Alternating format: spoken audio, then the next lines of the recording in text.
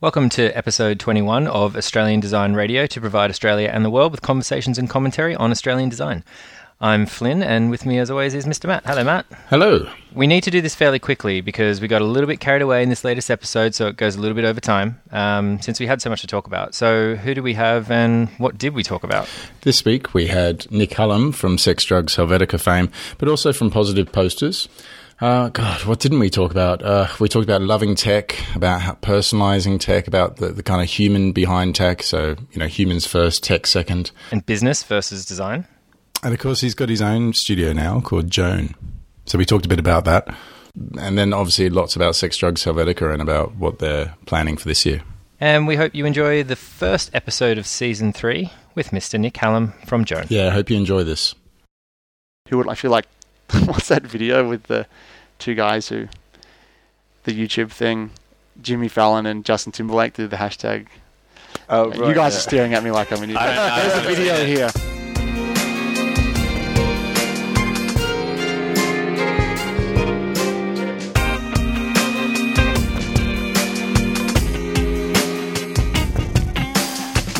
Oh yeah, phone's on silent. Yeah, my phone's always on silent, which is good. And if it vibrates, just off the table as well. No, my girlfriend and family and everyone hate the fact that I'm always on Do Not Disturb. Oh, really? It's this life hack that has served me well. It's awesome, isn't it? You can't, like, someone said it means you're constantly on offense, not defense. Yeah. Right. I remember Mike Monterio on his podcast a long time ago was talking about, he did this 10-minute rant on how good phone... Mike Monterio did a rant. Wow. Yeah. On phones, Sorry. on using a phone. And he was talking about it's like, it's just a weapon. Like, pick it up, go for it, attack someone, get the answer. They can't call their bullshit, kind of, you hang up on them. And then the girl he was doing the show with at the time said, "You never answer your phone." And he said, "Oh, I don't answer my phone." No, I never answer my phone. But I call people. Yeah. It was one of the VC investors in Silicon Valley or something. He said, I always have it on Do Not Disturb. Right. Because Just I want to be on always? offense. Yeah, always, 100%. You call me now, you can't get me. Ever. Really? No. I spend more time returning calls than anything else, but I'm never distracted. Like, if I'm in something, I'm in it. Yeah. You just can't, it was a weird switch, but it's been amazing because I've been like that for 3 years, I think. Wow. Just, it doesn't work like... I'm always really interested in how many people are a bit like that. I mean, I know... what's our friend from Tom from Google as well? He's a bit like that. Like, he's kind of like, when I'm not working for Google, I'm a technophobe. Yeah. Which is just such an interesting thing to even say. Yeah, like we were last weekend, we were in Mount Buller, like a house of 10 people, no reception, snowboarding. Right. I'm not... I love tech, not because it's tech, because of what it can do. Like, that's the amazing thing. So on your emails, you've got people first, technology second. Yeah. Which kind of sums up exactly what you're saying. Yeah. That's a quote. I'm not sure if he stole it. That's a quote from Biz Stone, who co-founded Twitter. But, because, I don't want to hate to break it to you guys, but, we're all going to die. And we have, You heard it here first, guys. Right. And, we have, a short amount of time, and there's, a lot of shit that... And you can do whatever you want. You can be, you can sit back and just do nothing and, live your life and just surf and do whatever, and that's fine. Or you can be more actively involved and try and make the world better, and that's also fine, but you don't have to. But, if you want to do that, the good thing is that technology has, technology literally, actually translates, I think, in, Greek or something to a better way of doing something. Yeah. We kind of got this, I don't think that people have really... I don't think that people actually look at the internet enough. I don't think people wake up and go, "Oh my God, this is insane." Yeah. What? I don't know why people don't do that, because it's completely crazy. You can just text your cousin. I text my cousin, the mother of my godson in England, every other morning, or we FaceTime or something. That's crazy. Yeah. It's so crazy. So And email, that's crazy. It's all insane. Yeah. And what we're one of the best technology experiences you'll ever have is, everyone should do this. Go and download the app called Be My Eyes. And it's this amazing app. It's it's the exact reason why phones and the internet should exist. It's this app that, I'm not sure who developed it, where you essentially help people who are legally blind read things. So what happens is you get a notification on your phone, let's saying like someone needs your help. You unlock your phone. It happened to me the other day. I got this guy in Texas, right, Southern America, this like big overweight guy, and he's trying to get the number for his doctor from the business card, but he can't read it. So I'm having this conversation, this live video chat with him, and he's like holding up the card to the screen because he can like, he's visually, like he can see enough to use the phone, but not to this thing. Right. And you know, I'm like reading out the numbers for him. I'm like, just hold it up a little bit, hold it still, and he's like writing them down, and then he's like calling like his GP because I could read them out for him. Wow. Like how insane is that? Like that is amazing. And that is cool. what technology is for. Same as Uber, right? Like all of these things, because you say like start with people, right? People first, technology second. Yeah. And our new company, that's our tagline, start with people. It's like life is not about like calling cabs. You know, it's not about, you know, booking your hotel. It's not about any of these things. Life is about like these moments that you spend with people and the experiences you have. Uber just makes it easier for you to get somewhere quicker in a better experience. Like this is what technology continues to deliver for us. This is what our phones do. This is what our watches apparently are doing. This is what our computers are doing, right? So it's like it's so exciting, and I kind of regularly try and have these moments where I sit back and appreciate what's going on, because I think we take it a little bit for granted, I think. I got this image in my head of you waking up in your hotel room just like with a big smile on your face, just going, the internet! The internet's here, unicorns and shit. Skipping to the shower. Yeah, it's pretty cool. And it's just nice because, I mean, I suppose like, you know, that's one of the things I experienced with Positive Posters when we started that. You know, it's sort of like, here's an idea. I wonder what will happen. Like a couple of kids with an internet connection. You know, next thing you know, you're receiving hundreds of entries from Iran. Yeah. Third most number of entries every year we ran the competition. Really? Right? Iran? Yeah. Wow. Australia, America, Iran, top 3 every year. Wow. Right? Like, How good are statistics like that? yeah, it's so cool, right? And then like you get these photos of like the Iranian Graphic Design Association running these huge Positive Posters workshops in Tehran. Wow. And you're like, that happened. Like there is people in Tehran right now working on posters for this brief because of no other reason but because of the internet. Like that's pretty baller. And putting people first because you guys at some stage made the decision that you were going to do something and make something. Right. Exactly. You know, and it's just the internet is just the internet and the whole network and all the systems around it and the devices that connect to it. These are just the things that facilitate what otherwise would have already happened. You know, but in a smaller pockets. Yeah. You know, PP would have still happened in Melbourne Yeah. and probably Sydney or something, right? But would it have got to 127 countries or whatever it did? Hell no. No way. How the hell would that have happened, right? But it did because people can just share stuff. It's really amazing. So where does it go though? Like what's next then? So we've got this amazing kind of connection, kind of ability to sort of reach across miles. Yeah, I don't know. Because a lot of people talk about it coming Onto your wrist, apparently. That's the next frontier. But a All lot right, of people, it's been 7 minutes and you've already knocked Apple my Watch, yeah. iWatch twice. Apple Watch, whatever. but a lot of people are talking about like it going back to smaller again, Yeah. to sort of like where it's more controllable, it's more local, that kind of thing. Yeah. I don't know. I kind of like, I feel a bit weird talking about like trying to guess about the future of this sort of stuff. I think people overhype how much disconnectedness we're going to have. Like definitely, you know, 16-year-olds today like they don't need laptops, like whatever. They think the whole idea is stupid. You know, a guy the other day, a motivational speaker I met at a bar, sent me I did like a promotional DVD of himself a few days later. And I walked around my house for 20 minutes and realized I didn't have a disc slot to put it into. Oh, wow. Right? Yeah. I wrote him a note. I was like, thanks, buddy, but I actually can't use this thing. So, you know, technology is kind of moving really fast, but So we shouldn't send him the VHS. yeah, it's probably all heading towards a point where we just, again, similar to what I said before, we just get to focus on the things that matter more. That's what all this stuff is doing. Like, anyone who thinks it's happening otherwise, like there's peripheral crap that happens too as a result, and there always will be. Ashley Madison, right?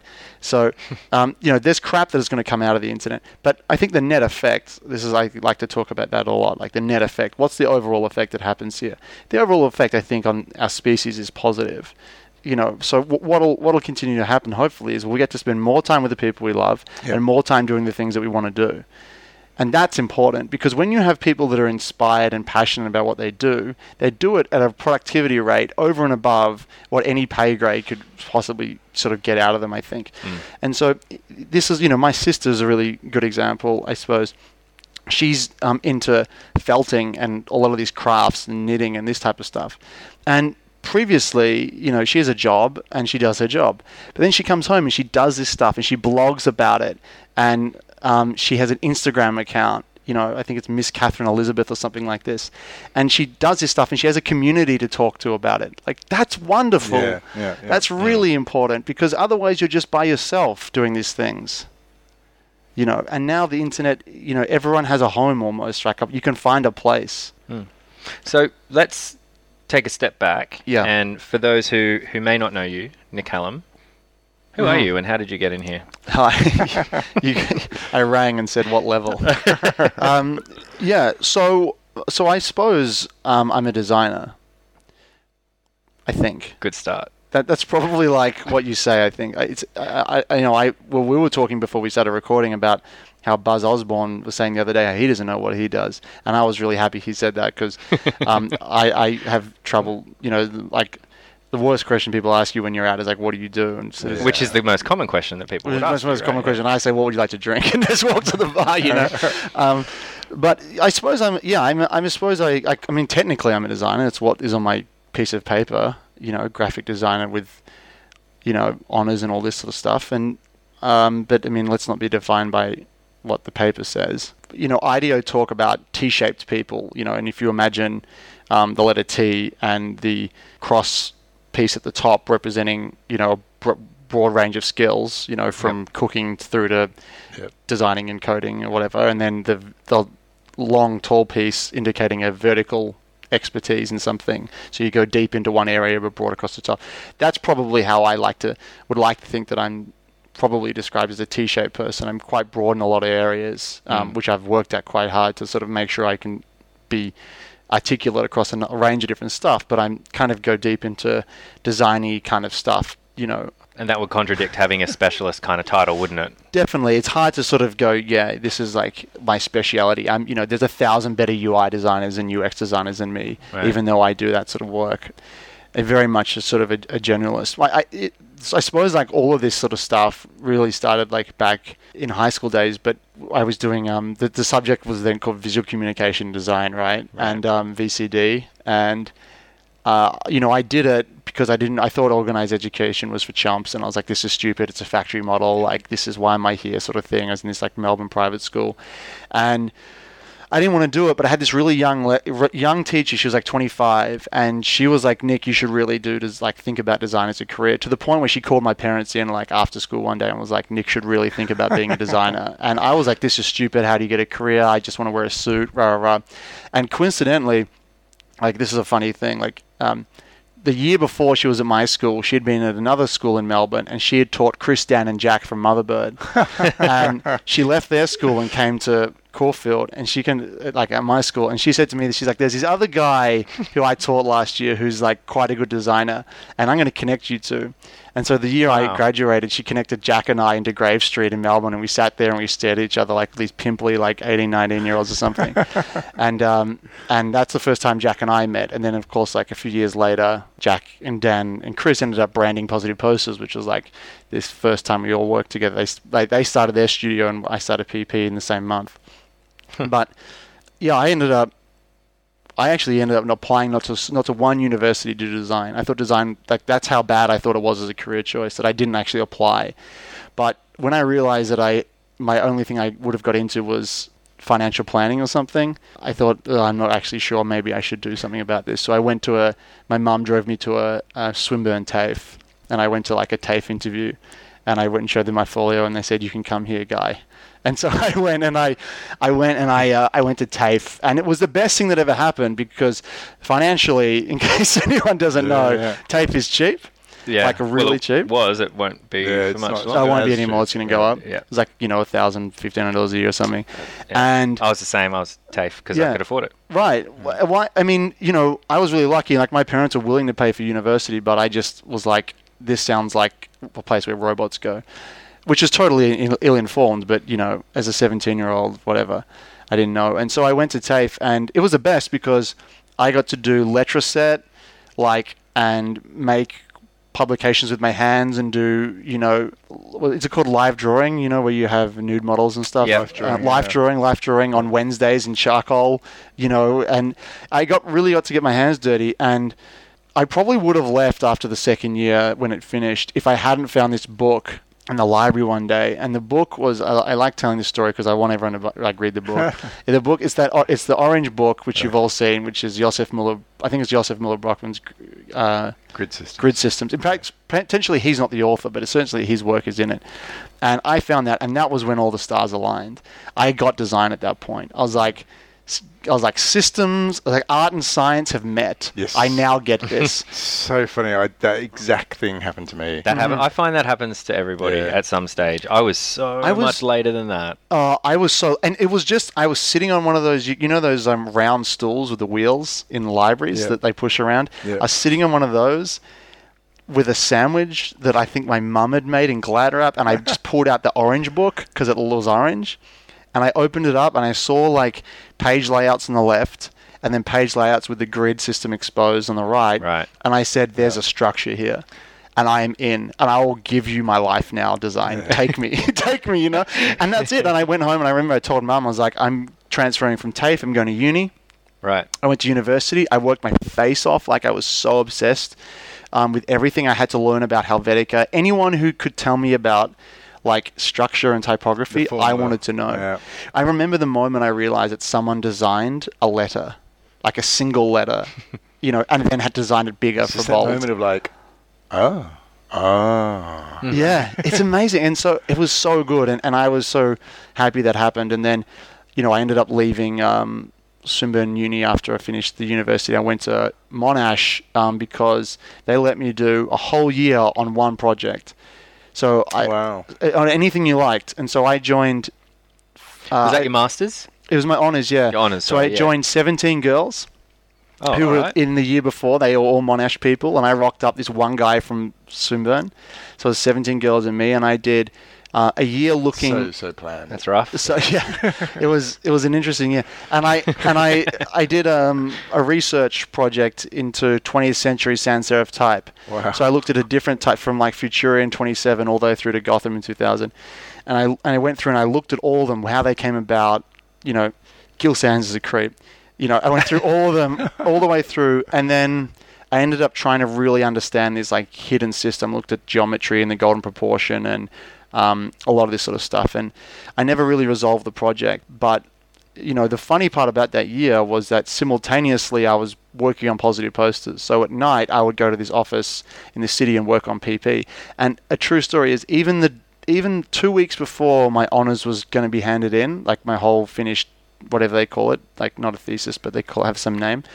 The uni was telling me it was Nick, you can just make PP your honours work. Right.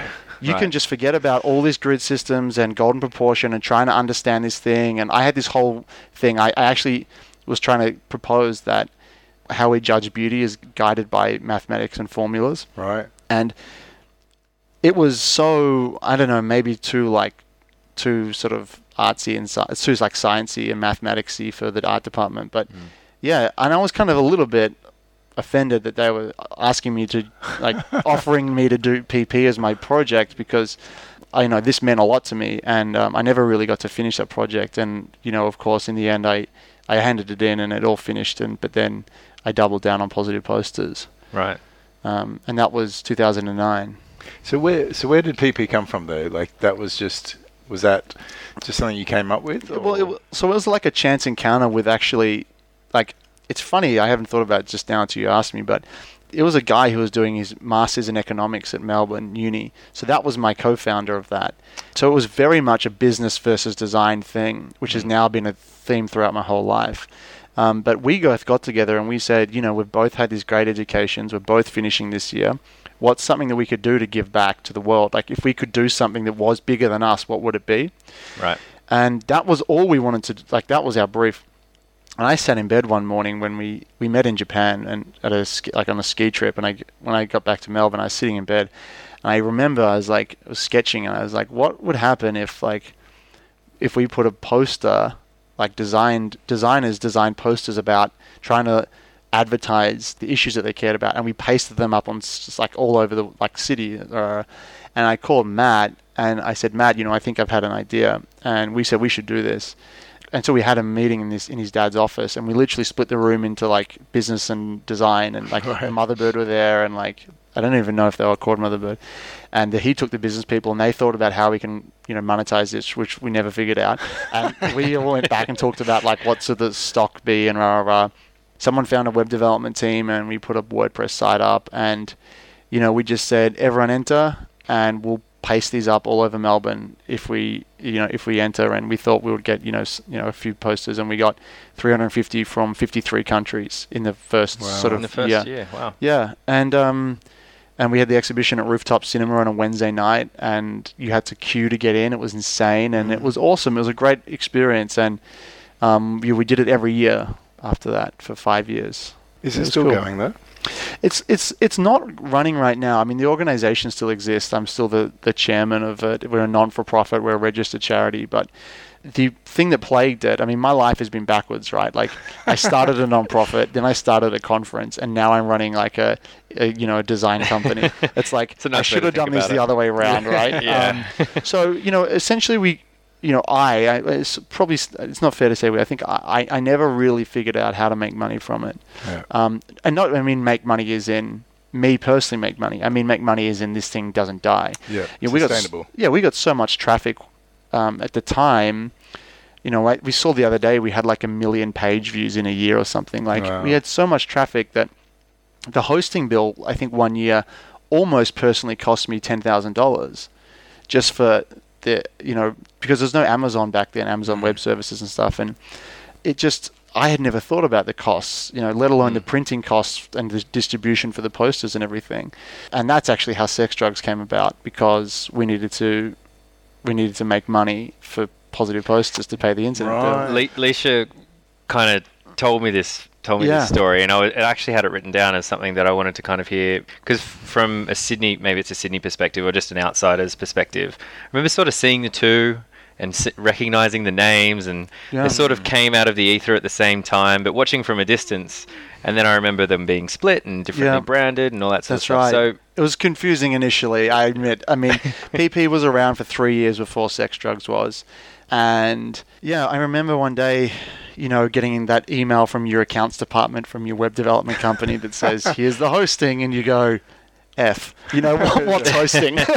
And this is pre me knowing anything about online. And I love that. What's hosting, and why is it costing me so much money? Exactly. And now I use this analogy with clients. I'm like, how you rent a space for your stuff? Like, this is how this works.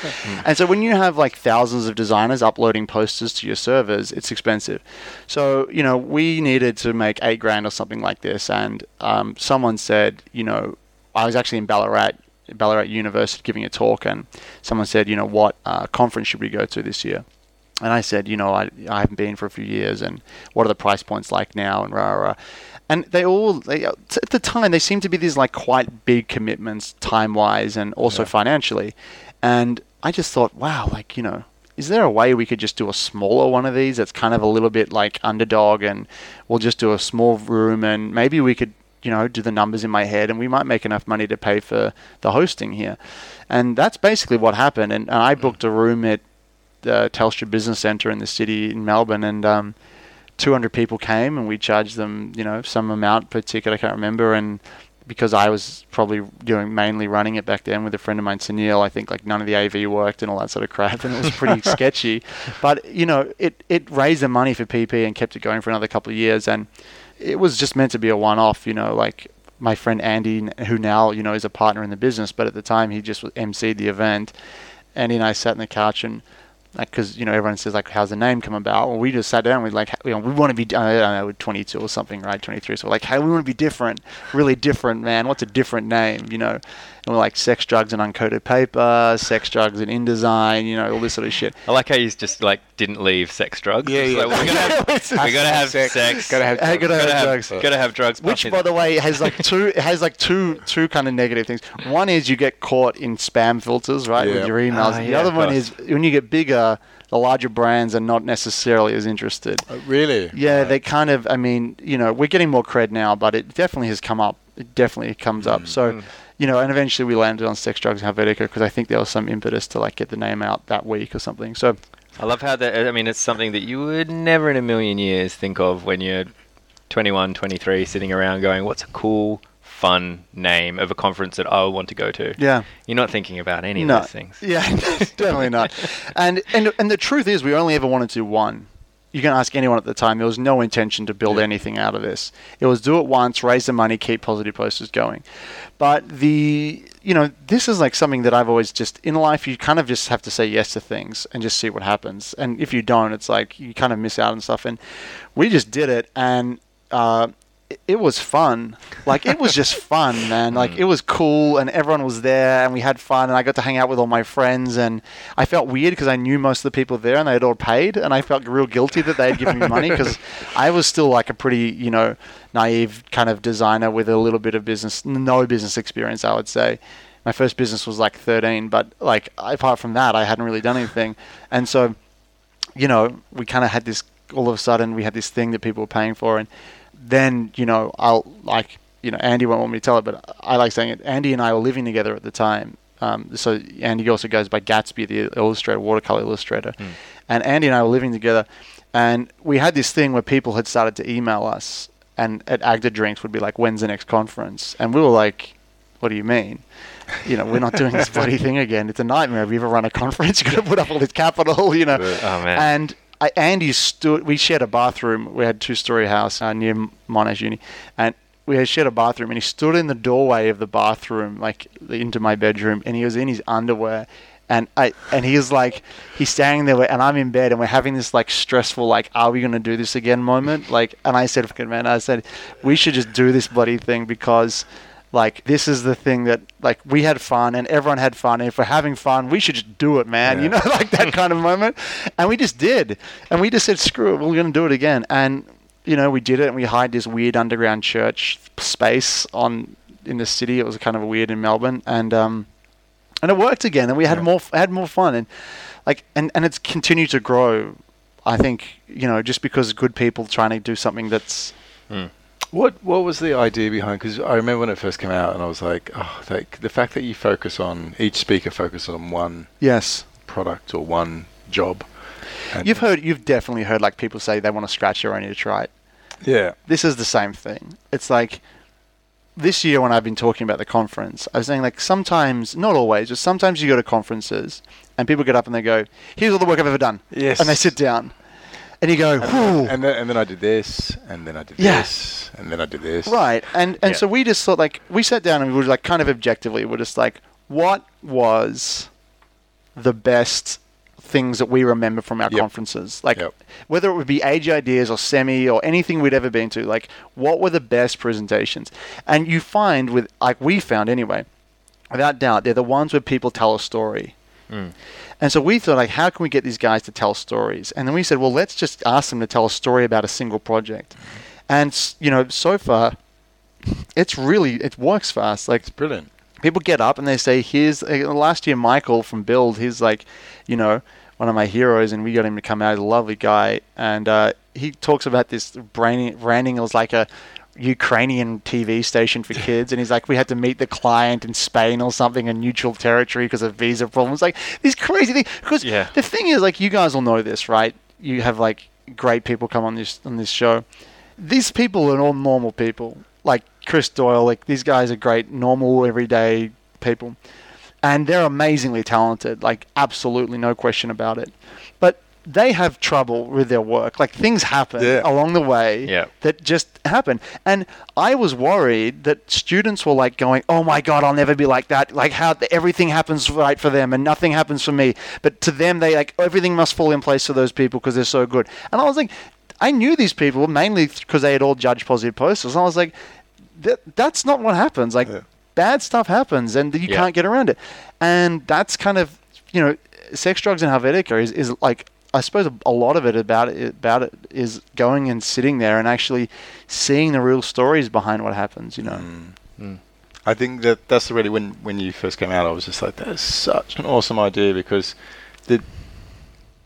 in conferences you try to find ways to make sure that each speaker is going to be great, and the only way you can really do that is like, okay, well, you have to do your speech, and then it loses a whole kind of there's a very fine line between giving a concise brief and then dictating someone you need to do it this way. But that's just perfect because typically people are going to choose something that they're really passionate about, that they found fun, they're exciting, and that passion is going to come out to everyone else as well. Yeah, and to Zach and Andy and Laisha, who do a lot of the grunt work at Sex, Drugs now, all of it, they spend a lot of time choosing speakers, and it's impossible to always know if they're going to be good speakers. It's really hard, but Kevin Finn once recommended to us to work on a referral basis from previous speakers, which works well. But you let these people tell a story, and sometimes, hopefully most of the time, if they're passionate, they do a really good job. Tim Busing last year did an incredible job. It wasn't great, unbelievable job. So good. And told such a great story. I actually started crying. I was so I'm moved by his presentation. Had you seen the story? Yeah, I had never seen it. I'd never known anything about it. It's pretty great, isn't it? Really good, yeah. It's actually online. I've sent it to people since, saying, you want to see a really great example of how technology can improve the world, right? That was just a classic project. Yeah. Really excellent. I was really proud of Tim because Tim taught it. I mean, he's a friend of the show. Obviously, we had him on fairly early, and still does a lot of stuff with us at Tractor. Yeah. But he came in the early days of Tractor, and one of the presentations he did was to 6 students. He's great. He's so great. He's one of those guys. I'm just like, God, Tim, you're so good. I go, you're such a legend. Really, he's really cool, and he's got a lot of perspective, and credit to the guys at the conference for choosing awesome people. We've met some really great people so far. Now I want to come back to Sex, Drugs a little bit. There's a couple more things I want to talk about. So I want to talk a little bit about IDEO. Yeah. So how did that happen? You worked at IDEO Singapore. Yeah, I did work at IDEO. Worked for IDEO, I should say, in the sense that I never was I've never been an employee. I want to be clear about that, because sometimes people mistaken that. They say, oh, Nick from IDEO. It's I only ever contracted to them, right? But that was a dream as soon as I learned about business and design and technology and how they need to balance to create innovation, at least in IDEO's eyes, I always wanted to work with them or around them and learn about their process. And I thought if I could do it before I die, I would be very honored to be, able to have spent any time there. And so actually it was about the time that I was at the Loop in Sydney, and there's a little bit of a funny story about that whole experience and why I even ended up there. If anyone here is listening remembers the Loop when it was red and black and you could hardly use it, it was clear to me that this had to change, and I was just beginning to get interested in product design, and so I just unsolicited sent Pip 3 homepage redesigns. I got their email from Jack, and I was like, Pip, this is how this should look. And she came and saw me, and she's like, hey, that's really interesting. Thanks, man. And that was it. And about 6 months later, she called me, and she's like, hey, Nick, will you come up for 5 days? And I flew up the day after my 25th birthday, and I stayed in her place in Bondi, and I went in for a week. And halfway through that week, she said, will you just stay here and finish the redesign with us? And I stayed for 6 months. And did you really stay for that long? Yeah, I was in Sydney for 6 months. And we caught up once. We did, yeah. I was living at Pip's place, and then I ended up living on my buddy Tony's house, on his couch. It was Pip's next door neighbor. That's another long story. But Tony's now a director at Joan. We ended up staying, and I knew that the Loop needed to be fixed, and I knew that structurally it was wrong. And that's really where I work nowadays, is in the architecture of products. Visually, I knew it was a nightmare, and I'm probably not as strong as a lot of people like, your Buzz Osbornes or your James Nobles when it comes to, color and type. And so I knew Buzz was tied up, but I called James from Carter, and I flew him up, and they ended up doing the the style guides and everything and all the design for the loop, and then me and the internal team kind of implemented it with a really great senior UX guy who taught me a lot, called Matt Morfitt. And so we were doing the loop, and then in that time I had this like open search. This is getting back to audio. I had this open search on TweetDeck for the hashtag graphic design, hashtag Melbourne combination. This is a weird thing I had. I was just watching that to see who was tweeting hashtag Melbourne, hashtag graphic design. And this guy called Ryan Fitzgibbons tweeted, "Is there anyone in Melbourne who's a graphic designer? Hashtag Melbourne, hashtag graphic design." And, you know, I just clicked on this thing, and I'm always up for chatting to people. And I went and had a coffee with this guy, and it turns out he's from IDEO, transferred from the San Fran to the Singapore office in Melbourne doing a research project. We hang out, and he slides this IDEO business card across the table, like with the silver embossed IDEO logo, you know. And I felt my heart kind of race. You know, I was like, I'm sitting down with a real IDEOer, and that was it. And he left, and we kept in touch, and that was the whole story. And then a few, so basically he ended up quitting IDEO, moved back to Melbourne, and went on to found and start.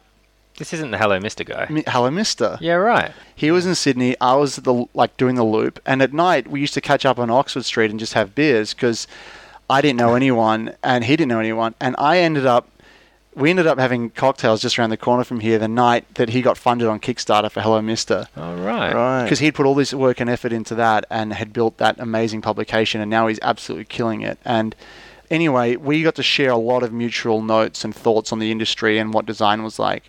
And one day, IDEO Singapore emailed Ryan and said, "Hey, do you know any comm designers who would, you know, be interested in doing a piece of work with us for an Australian client?" And Ryan just said, "Yeah, you got to speak to Nick." And they emailed me. I went and sat down with them. People always say, like, how's a good way to get work? How's a good way to get in the industry? I always say, create value before you ask for value, right? Which is something another quote from Gary Vaynerchuk we were talking about earlier, right? And that's what I went and met these guys. They explained the problem. They said, "Are you available?" I said, "Yes." I finished the meeting. It was a Friday lunchtime. I drove to the beach down at my parents' place, and I tried to solve the entire problem in one weekend. And I sent it to them. I was like, "Here, guys, here's what I think this could do." And they're like, "Okay, we've got 6 months to do this, but thanks anyway, kid." You know, but I really wanted to work with them, and they wrote back and said, "Yeah, let's do this." And they put me on a plane, and we went to Singapore for a while. Wow. And then I ended up doing work on and off with them in Sydney for a year. We were just on and off doing bits and pieces. But it was initially through Twitter, and then, yeah, just like that. And so I got really lucky. I got exposed because they're such an international company. Yeah. I got to work with a lot of the guys from like the Munich office and from Tokyo and from New York. And so I've ended up having a great network of IDEO people who I can email quite regularly about different projects. That's awesome. So how does Joan fit into that then? Because I'll tell you. I'll tell you exactly how this happened. Great. I was like, I'll tell you a different version. What happened was, I can't say who the client was, but we were on this job, and we had worked really hard on these things, and we had done all of the testing. This is the IDEO project we're on. We'd done all this testing, and we had come up with, there was 4 ways that this client could go with their new product. And I remember sitting there, and the CEO came in. He hadn't really had that much exposure, or at least I didn't think he had. And he walked around the room, and I might be recollecting this wrong, but he just went and he said, "That one. That's what we're doing." Okay. And and it wasn't my place because I wasn't an IDEO employee. I was just a contractor, so I was standing back. And I just remember going, like, we've done so much research. Like, that's not the right one. Like, we have to, I want to talk to you in depth. I don't want 30 minutes of your time because we have to fit into your calendar. He went to the 80s School of Management, though, that tells you that you have to make a quick decision. Right. So he was politics. And that night I went to the Corner Hotel in Melbourne, and I met Andy, and Andy from Sex, Drugs, and his sister. And I remember being furious. I ordered like a pint of beer, and I sat down. And I was like, I can't do this. I can't work. Like, I love IDEO and I loved everything. And I think we had maybe started to talk about there being an opportunity to join the team and down the track, maybe kind of, who knows what would happen sort of thing. And I remember being like, I'm not ready to be in a situation where I put in all this work and someone just goes that one. Like That's rough. It just wasn't the level of control I wanted. Yeah. And so I never really pushed IDEO, and they didn't push me, and we just sort of parted ways. And I then came back to Melbourne. I started working on an idea pretty heavily. I wanted to do almost like a creative version of LinkedIn for our industry, which I documented all on my blog for like 6 months, and I had a lot of great people contribute. Yeah, it sounds familiar. Yeah, I was working on it with a guy who was living next door to Pip, Tony, who was a developer whose couch I slept on. And he worked on it in here, and I developing it, and I designed it in Melbourne. And basically, I went to America to talk to some people about it. And I came back and I thought, you know what? I'm just going to start my own company, and we're going to focus on, digital products, because that's what I love. And, everyone's going to call it design thinking. I don't care, whatever that is. I don't understand it. But we're going to do this, human-centered stuff, whatever, human-centered design, all these buzzwords, people love. And it's going to, whatever it is, this is just how we do it. We're going to start with people. And I've been talking, since I started Joan, people have been emailing me, because initially Positive Posters was meant to be run by Joan. Right. There's emails back in 2009 where I used to talk about Positive Posters run by Joan, but I just had never done it. So it took 7 years to actually happen. And, I just was waiting to, I think like emotionally and mentally I had to be ready. I had to get IDEO out of my system, had to cross it off the list. I had to do a bunch of stuff. Eventually I was ready to settle down and say, okay, I'm ready to work for people, but I'm going to do it the way I want. And I'm going to do it with the people I want. And so I found two great co-founders or co-partners or whatever you call them. Ed, a really talented thinker, kind of T-shaped like me, engineer, mechanical engineering background, picking up interface pretty quickly. Wow. And that guy Tony, who couch I slept on, I convinced him over a few beers in Brisbane in Sydney to move down to Melbourne. And so that's where Joan came about. And so now I'm not quite sure what we do. I think we kind of work with funded startups and companies who have digital products they want to bring to life. We do a lot of research, a lot of user interviews, a lot of testing.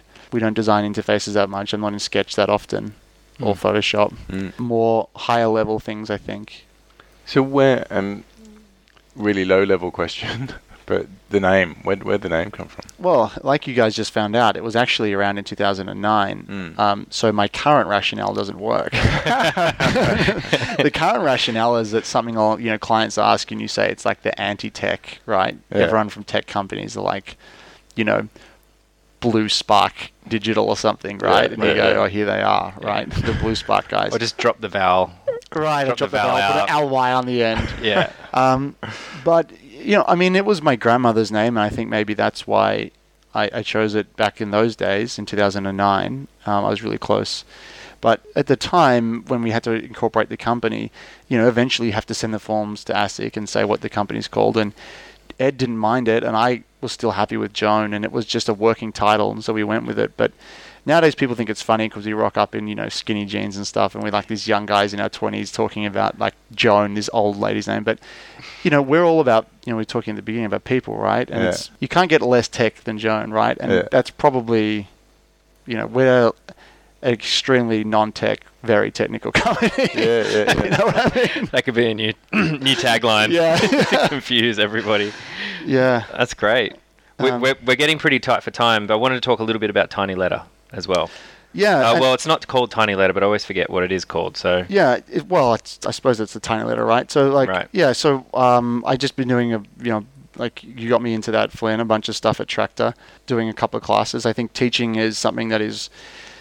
I don't think, teaching or lecturing or whatever you want to call it, I'm not qualified to teach, but I think when you are asked to pass on knowledge or at least help people with something, you are forced to sort of reflect on what you know, and that really helps me improve as a sort of a professional. I always, whenever someone says, can you come and talk to these people, I sort of try and make room and time for it. And I just sitting in a Tractor class one night, and there were so many things I wanted to link people to. I said, screw it. I'm going to start this. I found this thing called tinyletter.com, and you can just send out a little email newsletter to a couple of people and said, you guys sign up and we'll have 8 people and I'll just send you guys these links every couple of days, right? And that's how it started. And so now I've got 87 people have signed up. And, no way.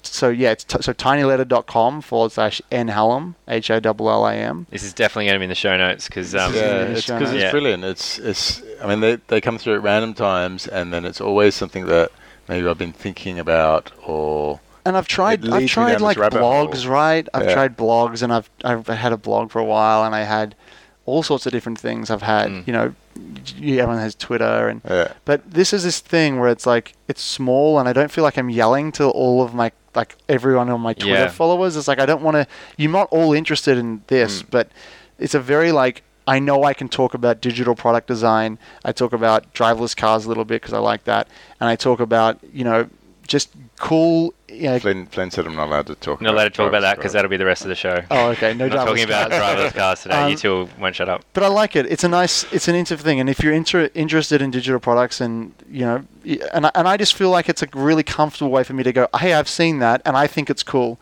and maybe you'll think it's cool too. The only criteria I have is 2 criteria, I suppose. One is, am I actually was I actually interested in thought that was really cool? Yeah. And secondly, will this add value to the people that subscribe to this? Yeah. If it's just some random rubbish that I like and I don't think will add any value, I won't publish it. But yeah, and there's no structure. It doesn't. I have no idea when the next one's going to go out. But that's one of the best things about it. I find the Tiny Letter whole idea of it, and I've seen other ones, and I've subscribed to some other ones that are just that as well. It is just someone that every now and then they're like, oh yeah, I'm going to take a screenshot of that, and I'm going to say this instead of telling someone or something, and just putting it into words and sending it out, and it might be a little bit of a thought for me, or it might be something I was thinking about, or it might be something fairly random, but it's just interesting, and there's no agenda, and it's no agenda. Hey guys, don't you think it's really weird how this ground floor is level 1 on the elevator or whatever? And you think about it and you go, oh yeah, it's like ATMs. Chair. The chair. The Aeron chair? Yeah. Yeah, that's great. I love literally sitting in one, and I was feeling underneath, and I was like, oh yeah, there are 2 little. That was awesome. That was all. I lost it. I thought that was going to break the. I took a photo of that one. I was like, I have uncovered for everyone who's listening, on the back of Aeron chairs, they have 2 dots, and it has a number of dots to indicate the size. And this is a little user experience piece that I thought was incredible. And I took a photo, and I took all this time to Photoshop it so I could zoom in, and I tweeted it, and expecting I was I'm going to get 75 retweets. Yeah. Not one person cared about this dumb chair. I loved it. I'm surprised I hadn't done something about that. I mustn't have seen the tweet. I think because you put it in the thing. It was a Friday afternoon, and Friday. Let's finish this up by just talking a little bit more about sex drugs. Sure. Yeah. So who are you really keen to see this time? We've since the company's grown, we've tried to splash out and get the international speakers. Yeah. I'm not sure, but we're one of the conferences around that isn't underpinned by a studio or another company. So we don't have some financial safety net, right? Yeah. We have the conference and that's it. We don't have another revenue source, really. So it's a lot of a capital up front that you spend, and to get internationals, it's expensive because you fly them over here for 2 weeks, accommodation. Put them up, But this year we have 2 internationals, which is really exciting. So we have Cheryl Heller, who I'm really excited. She's from New York. She founded the first master's program for design for social innovation at the New York School of Visual Arts. So she's just going to be amazing. I think, obviously with my history with PP, I'm so stoked to hear about everything she has to say.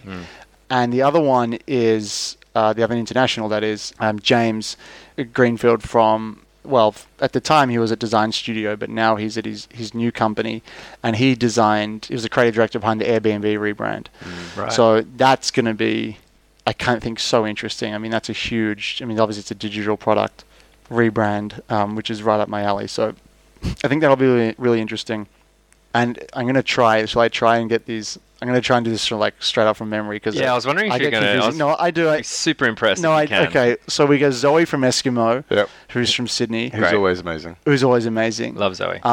Ben Miles. Yes, Interbrand. He's going to be one of the big designers. I mean, he's already big now, but I think he's going to be one of the big Australian designers in the future. Yeah, definitely. So Nick from Projects of Imagination, which do amazing stuff down at I'm not sure what work they've done out of Melbourne, but I'm sure they have, definitely, but all those sort of restaurants, etc. And Daniel from August, I'm sure, is the other one, so another digital product company. Really good lineup, I think, and all credits to the guys like Zach and Andy and Leisha for researching and like choosing these guys. It's year 5, which is kind of scary. Year 3 in Brisbane. It's the first year we're coming to Sydney with the masterclasses. Mm-hmm. Yeah. So that's good. Is that a little taster to see what the Sydney market's like? And the masterclass thing is a good thing, as if we did it last year. Yeah. It's great to get this in-depth insights, like one-on-one time with the speakers. So I think definitely people have been asking us to come to Sydney, and this is just, I suppose, a way for us to come up here and say, we hear you and we're around. James from who did the Airbnb stuff, he's just sold out everywhere, but the Cheryl's one is still available in Sydney, and it's good. Like, I'm happy we're coming here. I'm going to be here for the masterclasses, and I think it'll be really exciting. And we haven't even talked about, are we going to do a conference in Sydney as well? It's like doing two is already crazy. Yeah, at the time, you only wanted to do one. Well, at the time we wanted to do one, and then when we wanted to do the second one, there were so many here. Yeah. Like, do you remember when Field Trip was around and Semi, and like there were so many events. There was one year where there was like 5 or 6 design events, and that's the year I went to none. Yeah, and then there was all the advertising ones as well, because there was like 3 massive advertising that were ones. like on 2-year There's access. there was lots of events, and we ended up saying what's happening in Brisbane, and it's a lot smaller. It's a third the size population. Everyone ever been pulling out of Brisbane as well? People had been, and we, so again, Nick with my infinite business wisdom flew in and said, "Here we go." But it's been really good. None of us regret that decision. We've built a community in Brisbane. I've got such good friends up there now. The design scene is thriving. It is. Joseph Mark are killing it. They've got Breeder with them. There's great design studios there. Like, I'm so amped. You were telling me that they're like in the same building. Is that correct? Yeah, same building. Same building. They're all part of the same family. They're so amazing. And they're kind of quiet too. Like, they don't make a big deal about how good they are. I know Ben and Jess, and they're just so cool. Like, they're so cool and they're so authentic, and they just get shit done. They bloody rebranded MySpace and designed it globally. Yeah. Like, what the hell? No one's... Like, where are the awards and the fanfare? Like, this company in Brisbane, it's so cool. Like, they're just awesome, And I really, like, we had such a great welcome in that city. I love it. And it's just been awesome. So, it's changed now. It's different. There's less conferences around, and Semi, I think, just does one city. Because it would have been, sorry to interrupt, but it would have been almost at a time where it probably would have felt like, well, so at this rate, next year, there's going to be 15 conferences that we're going to have to compete with. Surely that must have been something you were thinking about definitely, at that time. Definitely. And like, I was thinking it. Like, we knew everyone. Like, I knew Damien was doing Field Trip, and like Matt was doing AD, Analog Digital, and like there's just heaps of stuff going on, and it was just sometimes, it's like one of those things, you rock up to the party and everyone's, you realize you're 2 hours late and everyone's going crazy, and you're like, I'm just going to go home and watch Friends, Like, it was one of those things. That's kind of how we were like, let's just leave Sydney, let it settle down a little bit, we'll go to Brisbane. Probably a good idea. But never say never. I really, it'd be cool.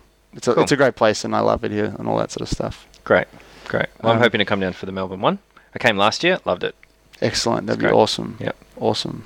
That's going to take us to the end, but we do have a little code for everyone that's listening, don't we? Oh, yeah. Yeah, we do. Okay. So I've got it in my notes just in case. Great. So you don't have to remember everything off the top of your head. Excellent. I'm mentally high-fiving Zach right now, just saying like we remembered. For anyone who's listening to the show, there's 10% off the general admission and student tickets, and also that'll give you some cash off the masterclasses. So the discount code you enter is SexDrugsADR.